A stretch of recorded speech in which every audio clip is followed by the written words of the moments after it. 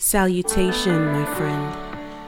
I ask that you allow those distractions within and around you to submit to my voice and allow the words of God to permeate your heart, giving you a peace you haven't felt in some time.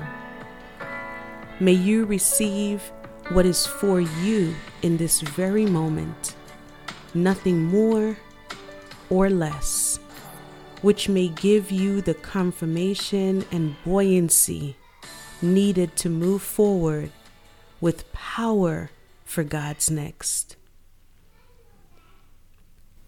See, I told y'all this series would be disrupting the uncomfortable thoughts of the mind.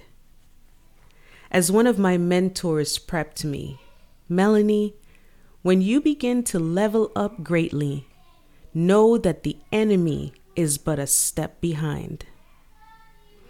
So I'll describe the past few weeks in one word: revealing. When God gives us these ominous signs, through dreams, through others, through the heavy prompting of the Holy Spirit, we must never allow our feelings to be greater than the facts. I thank God for His grace towards us despite our disobedience. Disclaimer: this is not always the option He chooses. Christ says in Revelation 3 verse 19, "As many as I love, I rebuke and chasten. Be zealous, therefore, and repent."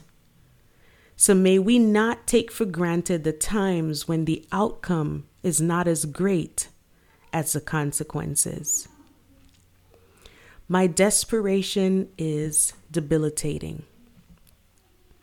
Desperation starts with a small seed of inadequacy. And inadequacy is the devil's strategy to win. If he can get us thinking thoughts like, I have to just take what I can get. I have never seen anything done differently. I'm used to it by now. Oh, this is a story of my life.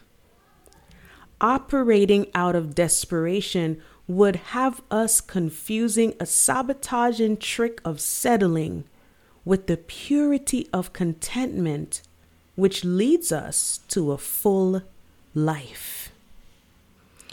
When you believe that all things work out for your good, you trust God by saying, "Father, I can't solve this one, but I've read about what you've done for Moses, for Joseph, for Job, and Sarah, that if we would only wait upon you and not be anxious about anything, not give in to less than your best, trusting that your promises to them also applies to me, as long as I am obedient."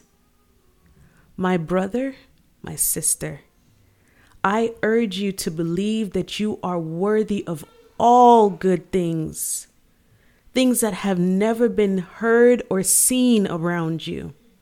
Starting right now, no more decisions from debilitating desperation. No more settling.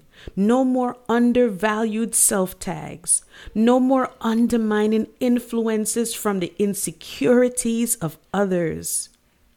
You know, we sing these anthems, but I challenge you to proclaim them over your life every single day with your actions, with your thoughts, and your words until they come to fruition. I am the salt of the earth. Matthew 5:13. I am the lender and not the borrower. Deuteronomy 28:12. I am the head and not the tail. I am above only and not beneath. Deuteronomy 28:13. For 1 Peter chapter 2 verse 9 says, "But ye are a chosen generation, a royal priesthood, an holy nation, a peculiar people, that ye should shew forth the praises of him who hath called you out of darkness into his marvelous light." Now walk in that situation with a renewed mind that God will be proud of. I will assume that you have enjoyed this time with me, but not as much as my passion is to empower you through the leading of God's Spirit. Now, I ask for two things. Share this encouragement with someone else, and look in the show notes for all the ways that you can support God's inevitable vision for my life. You can follow this movement by subscribing on all social media platforms. And I'd love to hear from you.